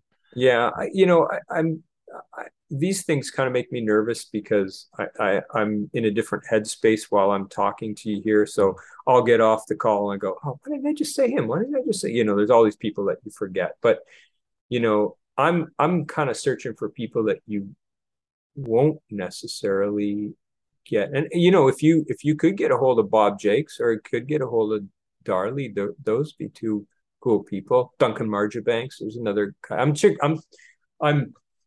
kind of trying to go off the usual suspects course, the guys that are around, geez, I don't know, like you gave us quite a few names here, man. So yeah, I mean, you got I a could probably list. as they pop into my head, but that's a tough one because I know that there's probably people listening to this go, hey, how come you didn't say me, man? And they're like, and I just right now I'll just go, sorry, man, And then you can say that to I'm them. nervous. You can say that to them when they come on the show and you see Look, them on them. you know what? I will say this kind of very quickly at the end that I came to terms with it very early on in my career that I do not do self promotion very well, and I'm not comfortable with it. And I always felt like I was being disingenuous when I was trying to do it because you have to do a certain amount of, self promotion and stuff in your career. You have to kind of toot your own horn, kind of. Yeah, you have to shuck But and I was, well. yeah, and but I was just very uncomfortable with it. And, so I kind of came to terms with that and say, hey, this is not you, man. Like you're not the schmoozing type. You're just going to have to find another way Mm-hmm. to let people know who you are. And you're going to have to be okay with a lot of people not knowing who you are. And, and I'm okay with that, Yeah. So, I don't, people, there's a lot of people that get mentioned all the time that get, that, are always like I call the usual suspects because they're really good and people know who they are. Yeah. But for me, it's like, I'm fairly quiet, I don't go around, like I say, toot my own horn too much because it's just not me, Yeah. So I'm okay with that. It's like nobody, you know, nobody says, "Hey, you should interview Chris." Nah, it's just, yeah, I know. Yeah, Well, maybe they'll see my name on a credit somewhere. you've been on my list for quite some time, and I'm glad you came on the show, man. Well, I'm glad you had me. That's just, Yeah, yeah, it's this is cool. this has been a real treat, man. So the first fans question here, we'll get to as many as we can, ladies and gentlemen, but there was quite a few, so we won't be able to get to all of them. But thank you for writing in. For the folks that did, Yeah. Nikki Hutchinson wants to know what was the biggest difference in making an animated feature at Disney to Warner Brothers. Oh, Thing that sticks out. the biggest difference. Well, I'll tell you that okay, so for in my experience, now it would obviously be different with a lot of other people, and I made let's say between Iron Giant and then say working on the couple of times I worked at Disney, there's there almost from in my experience it was almost polar opposite the Mhm. way they looked at features.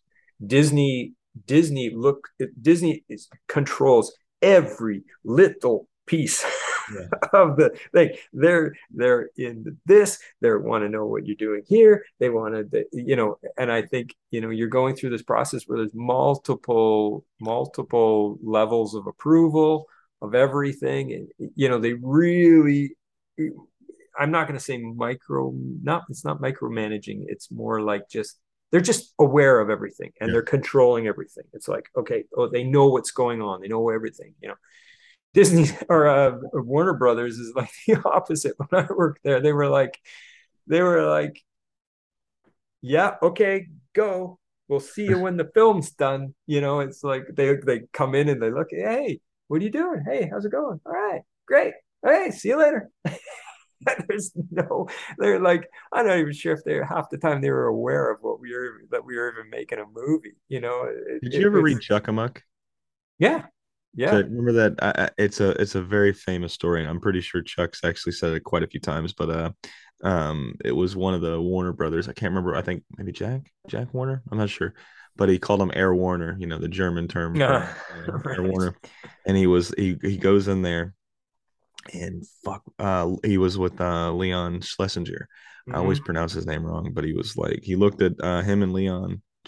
Jack looked at Leon and Chuck, and he was like, "We make Mickey Mouse, right?" And then before Chuck could say no, and Leon was like, "We absolutely do," and he was like, "Good." Yeah. So that's what that story reminded me of. Yeah. Yeah. Yeah. That's kind of like, Warner Brothers, like, and they're the both ways work, right? It's Yeah. because, Disney is on top of everything, but they also promote the crap out of everything. So, Oh, they do. the success rate is pretty good. Whereas, Warner Brothers is like, the film's done and it's like, so what are you working on? It's like, well, we just finished the film. Oh, you finished a film? Like, oh, are we supposed to put it in the theaters or on TV? Oh, it's supposed to go in the theater. Okay, we better figure out how to get this thing into, it's like I'm exaggerating for Yeah. humor, but it is kind of like that. It's like, oh, what? Okay. All right. Well, let's figure out how to do that. Yeah. They're so, we always, I worked on another uh, kind of a direct to video feature there a couple of years after Iron Giant. It was a Mucha Lucha thing, feature film, and we swore like we delivered them storyboards for the whole film, and it was like a stack. Like I'm here. I'm going to say it's a stack about a foot and a half high of paper storyboards we delivered to the guys and the executives. And we delivered it, and it was like the next day, or like, wasn't even a day later. They went, "Yeah, looks great." And we're like, dude, you didn't even look at that. It's like, They there's looked at the no first. way. They looked at the stack of paper and they went, there's no way I'm going to look through all that crap. It's like, yeah, you guys are fine. You're good. Yeah, you're good. All right. It's like, um, we had a completely different experience than the guys that were doing the Mucha Lucha TV show who were just being like drilled. They were having a hellish time, and we were on the made to direct to video movie, and they were like, we just pictured the bunch of guys smoking cigars in a room going, what is that? Yeah, it's fine. So yeah, that's the difference in my experience between Disney and Warner Brothers. You get to Warner Brothers, we had the freedom to do whatever you want, which results in great films like Iron Giant, but the promotion side of it not as good as it could be. On the other side, Disney, looking over everything. You don't have all that freedom, but damn, they can promote it when it's done. Absolutely, they can, man. The next one's not a question; it's a statement, really. Penis under penis. I apologize. Pinus, I Edit. believe. Pinus. That might be that's a Freudian slip, I suppose. Pinus underscore Productions want to say to Chris and all veteran animators and people drawing and animating in the industry. Thank you. Coming from a young artist, I'd like to state that y'all truly sank so we can float. Not saying drawing or animating is easy now, but it's 10 times easier now than it was then. Thank you for the inspiration and the motivation you and all creators give to everyone who is and will be impacted by this art form and these stories. Much love, RJ. So you got a fan out there for Wow, that's really cool, man. yeah, That's really that nice. that's really nice to hear. I mean, That's, you you kind of don't think about that stuff while you're doing it. You're just kind of living in the moment. But mhm, we had guys that we feel the same way about, and you're appreciative of, what they did. So, you kind of like, oh, that's really cool. I'm glad that people are digging the stuff that we did, and it's nice to see, when people are influenced by it. It is really, wow, that's really cool. I mean, I don't know what to say. I'm almost speechless from that. well, Really cool, man. thank you, Yeah. RJ, for writing that one in. Yeah, RJ, cool, man. Trollatron 786 wants to know. I love the Iron Giant. Its message is so different from the movies of that time. How did you feel it was going to change the animated filmscape? I guess what they're asking is, did you think that this movie was going to change the way animated movies were? Uh, in a word, no. Hmm. But I do think it's interesting, the observation that the story was so different than other stuff that was out at the time. Hmm. Um, that um, I'm stumbling over that a little bit because my brain is working, because I don't think I agree, I so agree with that statement. It just never really occurred to me Hmm. that that was the case. And I think it's because we weren't comparing, we were just Creative. like, yeah, and trying to do something that, like, I don't want to mention names or anything of places, but I'd been at other places where I was kind of like, I looked at the films and I was like, man, they weren't really doing anything for me. And then, we start work on this first ray gun and then Iron Giant, and we go, wow, this is really cool. And so it's not really consciously thinking it's going to change anything or thinking that it's going to do anything. You're just in the moment, and you're knowing that you're doing something that you feel is really good. Hmm. And it's such a great place to be. You're learning, you're inspired, you're energized, and you feel like, man, we're doing something that's, this film I think is going to be really good. That's really Yeah. good. Everything we see is really good. And you just keep trying to make it as good as you can. And it doesn't really go beyond that. And part of it too maybe is in the experience of doing these films, is that you don't want to think too far ahead of stuff, because we don't have control over certain things. You don't have control over how the movie is received or anything, and I don't really want to hinge any of my,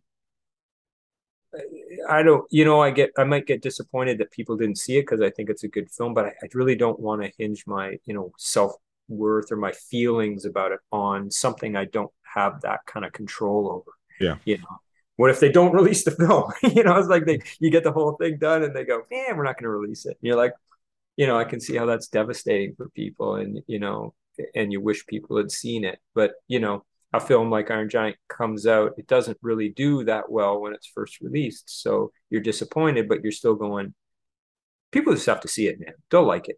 They'll like it.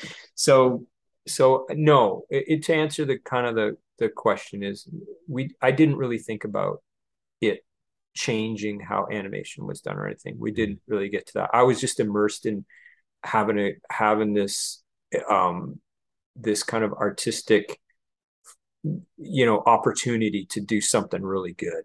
And then that was it. You know, Yeah. that was, that was it for me. Enough for me. That was plenty. Absolutely. Um, Lagamba 25301 wants to know, if you could change any scene, what would it be and why? This is an Iron Giant question. Is there anything you would change about the movie? But change the movie. Yeah, is there anything that you would change in the movie if you could? Would you keep it Uh, the same? I don't. Yeah, I mean, I don't think I would. I mean, I nothing comes off the top of my head, and the reaction, the knee-jerk reaction I have is first thinking of the stuff that I did. You know, there's a couple of like, let me just put it this way because I need to be diplomatic here. Um, there's a sequence of the film that I animated, but I was not able to finish. Mm-hmm. Um, and because I'm trying to be very diplomatic here, but let's suffice it to say, for reasons not, you know, at the end of the production, they rolled people off the production, especially ones that were, you know, more expensive. Let's put it that way. And I was not able to be around to finish some of the shots that I had roughed out. And I actually had me and a couple of other animators. We actually took our rough shots home with us. We did them for free. We completed a bunch of shots, tie down and rough in between and everything for free after we were after we were done on the production. That's how much we wanted to make sure that the animation looked great. But there was a couple of shots in there that I was not able to do. They were finished off by another animator that did a great job, really great job of them. But when I think back about it, there's I wish that I could have been able to finish those shots off. You know, Yeah. it doesn't make any difference in the movie, though. The movie, I'm sure people watching the movie probably wouldn't even know the difference if you had the two versions up there. Mm-hmm. But it was just for me, like the sense of not being able to finish Yeah. something I started. That's all. I can Yeah. understand that too, man, because just doing anything, I want to see it through till it's done. Yeah. I don't like when I leave for work, I don't like leaving anything for tomorrow. I want to make sure I come in with a clean slate. And it's the same thing when I'm starting something. I want to finish it all the way through. That way I can say, like, shit, man, we really did that. I did that, you know? Yeah. I have Mm-hmm. that same way of looking at it. Vert Cage wants to know, please ask about the process of combining the 3D animation for the giant with the 2D animation and the challenges that came with it, since it was one of the first movies to combine these two methods. Mm-hmm. Did anything stick out as far as 3D to 2D? Do you remember, Couple of things. yeah? Couple of things. So what they did was now, well, I'll get to that in a second. The one of the things that sticks out to me is that what they did was they had the once they did the computer animation of the giant, at the beginning they were going to try to do the thing like we do in 2D animation where you use a combination of ones and twos. Um, I don't I'm not sure how much I need to go into what that means, but essentially it means in some hand-drawn animation they do a drawing every second frame, and then sometimes they put a drawing every frame. So every frame, what we call ones, it's very smooth, but it's a lot of work. And they found out early on if you did it every second frame, it would still look smooth, and you only have to do you don't have to do as many drawings. But as you get better as a 2D animator, you get to the skill in being able to go back and forth between them because there's slightly different looks between them. And when you see that really fluid Disney animation, that's what it is. It goes into twos and ones, and it has a nice feel to it. Ones has like a smooth feel for fast action, and twos has like a softer look for slower action, basically. So they tried to do that with the computer animation of the giant. Mm-hmm. And it didn't work at all. It was like they had a wire, like it looked like a drawing, like a pencil drawing, Yeah. like a wire, not wireframe, but it was like that of the CG animation, but it was the line drawing of the CG animation. But because the CG animation was so perfect, it would stutter whenever it went on twos because it was so absolutely perfect every drawing. And it just didn't look right. And plus, it wasn't filled in with color. And it's this weird optical thing when something's just a line drawing in animation, when it's moving on the screen, you don't see the volume. As soon as you fill it in with color, you're not looking at the lines anymore. You're looking at the volume. And so when it's moving, you're seeing a volume moving.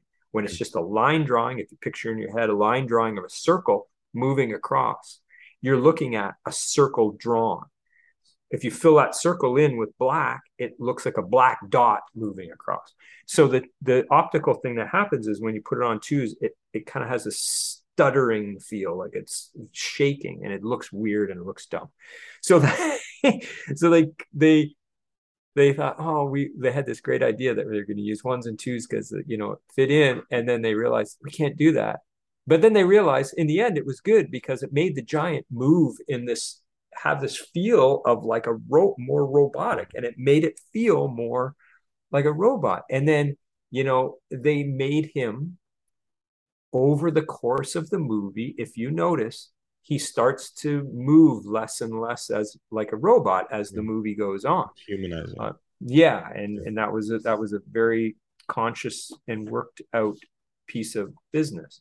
Now, so what we did, it wasn't hard per se. Those line drawings of the computer stuff, they just print them out, peg them up, which means they put the peg holes at the bottom so that we can flip it on the pegboard like a piece of animation, and you would just put your 2D animation over top of that and draw over top of it. It wasn't too complicated. And we've actually done similar things. They'd done actually similar things in other films, like some of the computerized backgrounds. They probably animated it the same way. Like I think of the clock sequence at the end of Great Mouse Detective. Like they had these moving computerized backgrounds that the mouse was crawling over, and that was probably all printed out, and they would just Who Framed Roger Rabbit, probably, that you're printing out stats of the live action, but it's kind of the same thing what they did with the giant. And I think Krista in Fern Gully, was her flying sometimes was animated. They tried doing this thing where they animated her as a computer model to get her to fly around, but I think the animators just ended up not using it and using their own animation. But not maybe time consuming, not super difficult to do. Beautiful. And I figure we'll end it with this one. Polar Sparks wanted to know. He said I'm sorry if I don't know if it's a he or she, so I apologize. He also directed 11 episodes of My Life as a Teenage Robot. So they're a big My Life as a Teenage Robot fan here. Mm-hmm. Questions I have, and they knocked out like 4 of them, but we'll end it with this one. Is Chris surprised at the resurgence of the Iron Giant in pop culture? The Giant cameoed in Ready Player One in 2018, and it was among the first wave of characters announced in the new fighting game Multiverses. Does it bother him that the Giant is depicted as a fighter? So, are you surprised at the resurgence of the Giant? We'll start with that. Surprised. Surprised. I don't know. It's kind of. I don't know. What is it when I look at it and go, oh, that's pretty cool. That was the way I reacted. What you call that? I don't know. It was like, I thought that was pretty cool. I don't worry about the depiction of the giant because the film exists, and the original film exists. People are going to take it and do stuff with it. I've seen like mashup fan art type things for years and years and years, and people doing their own artwork and taking it, and here's the giant, dressed like this, or here he is as a surfer, or here, and taking it in all different directions because they think it's cool. The film exists, and that's the film. Mm-hmm. And people will change it. It's like, that's, the giant is to me, the giant is how he lives in that movie, in the first movie. If people want to do a version of it, then that's a version of it, So that's the way I feel about that. I'm going to just touch really quickly on this thing with My Life as a Teenage Robot, because it was a very cool thing. I'll just very quickly, because you asked it in that thing. It was actually more than 11 episodes that I directed. It was quite a bit more, quite a few. They don't usually line them up in those wikis and stuff. But anybody who gets a chance should watch that show. It's a really cool little show. It had its little moment, and it was really well designed. It had some really cool backgrounds in it. The stories were really fun. The theme song is really great. You ever listen to that theme song? It kicks ass. Yeah.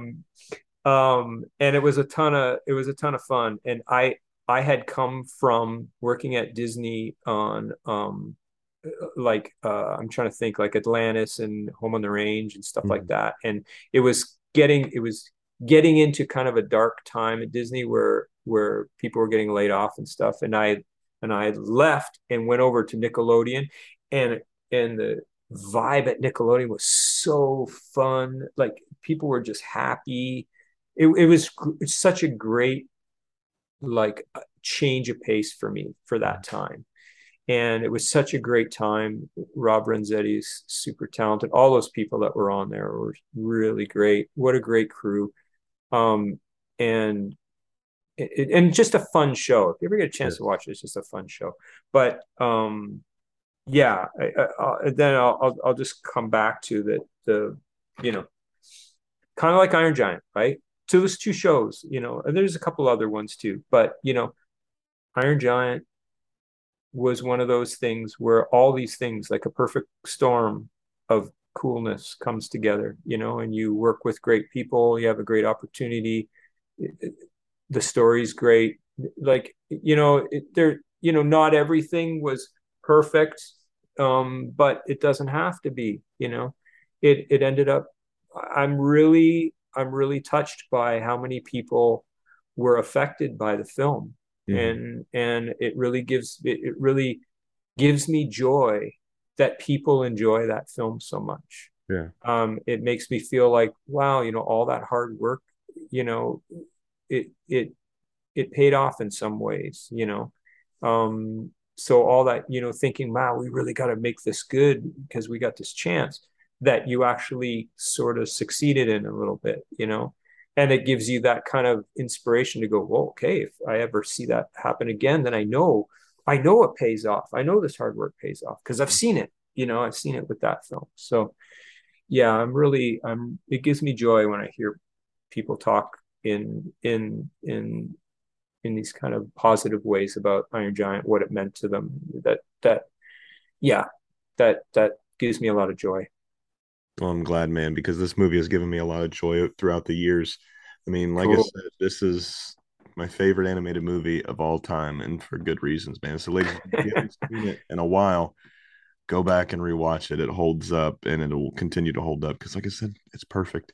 Finish so It's a good one. It's got, it's positive, and that ending is so great. it It truly just, is. yeah, it's just so satisfying to watch. It's, yeah. I'm glad I was, yeah, I was glad I was around to be part of it. Man, me too, man. I'm glad you spent some time with me today. Before we wrap up, man, I know you said you were not the greatest at self promotion, but this is the part where you get to self promote. So, Chris, man, if people want to come and say, I love what you do, where can they find you? You're on social media at all? Yeah, mostly it's my Instagram. Mhm. That's my name is one word, Chris Sauve, ChrisSauve 25, Instagram. Yeah, go there. That's where I post all my animation stuff, and I do little lesson things. I started it. It used to. I tell this to everybody. I used to just post what everybody else just posts on Instagram, like pictures of me drinking a beer with my brother, or like just. And then one day, a friend of mine said, "Hey, you should post some of your animation on there, and you should tell people how you know things about doing animation." I went, "Oh, okay." So it was my, like we were, like you said, it was me kind of, okay, I'm going to try this self promotion thing in a way that's more comfortable for me. Yeah. And I just did it, and people responded to it. And like I make the joke all the time, it's like people seem to like me talking and showing my animation more than pictures of me on a boat drinking a beer. So they liked pictures of my animation more than pictures of me. So You I'm got to all give the cool with people what that. they want. Yeah. So that's where they would find, all the stuff that's with my animation. I have like Facebook, but that's more for like, I don't really spend that much time on there. I'm yeah, go to my Instagram and you can send me a message and say, hey man, how's it going? And if I'm able to, I'll reply and say it's going all right. Beautiful. And that link will be in the description of this video as well as the description Cool. of this podcast, so they can Oh, click it great. and they can go see what Chris is putting up on Instagram, whether it's a beer, it's a picture, or animation of Dean. So like I said, Chris, this has been a real blast, man. I really appreciate you spending some time with me. He's been Chris. I've been Julian. This has been a What's in My Head podcast, and this has been another piece of your childhood. Good night. Cheers, guys. My guest next week is the voice of Spear from Genndy Tartakovsky's Primal, Mr. Aaron LaPlante. Enjoy the teaser. I saw an interview with Charlie Adler, who's a great voice actor and voice acting director, and he just simply said that he used to sing in the car on the way to a session, do whatever he was doing, and then sing on the way back. So that's where, if there was any sort of like preparation technique or something, that's what I would do. I would sing, and for this is totally true for Primal. I have about maybe like a 45-minute drive from my apartment to the studio to Cartoon Network, and on that drive, I I sing like 90s rap songs, Nice, but in like opera voice. Really? So it's like what does Tupac sound like for you? The east side of the LBC on a mission trying to find Mr. Warren G. And I do that because I know the lyrics to all of them. And this is kind of I when I was in the theater in Seattle to make my fellow actors laugh. Sometimes I would do that in rehearsals. So I resorted to doing that on the way, and also just really just kind of making the effort sounds, but not going full force with them, but just really warming myself up. And sometimes I would make silly Instagram videos. Like if you go on my Instagram, it's at Dooder3, Dooder, the number 3, and scroll down a little bit. You can see videos of me doing weird shit with my voice. And I'm just outside of Cartoon Network about to do Primal. Yeah. That's how I'm warming myself up. And I'm getting the motivation to warm myself up by making a silly video.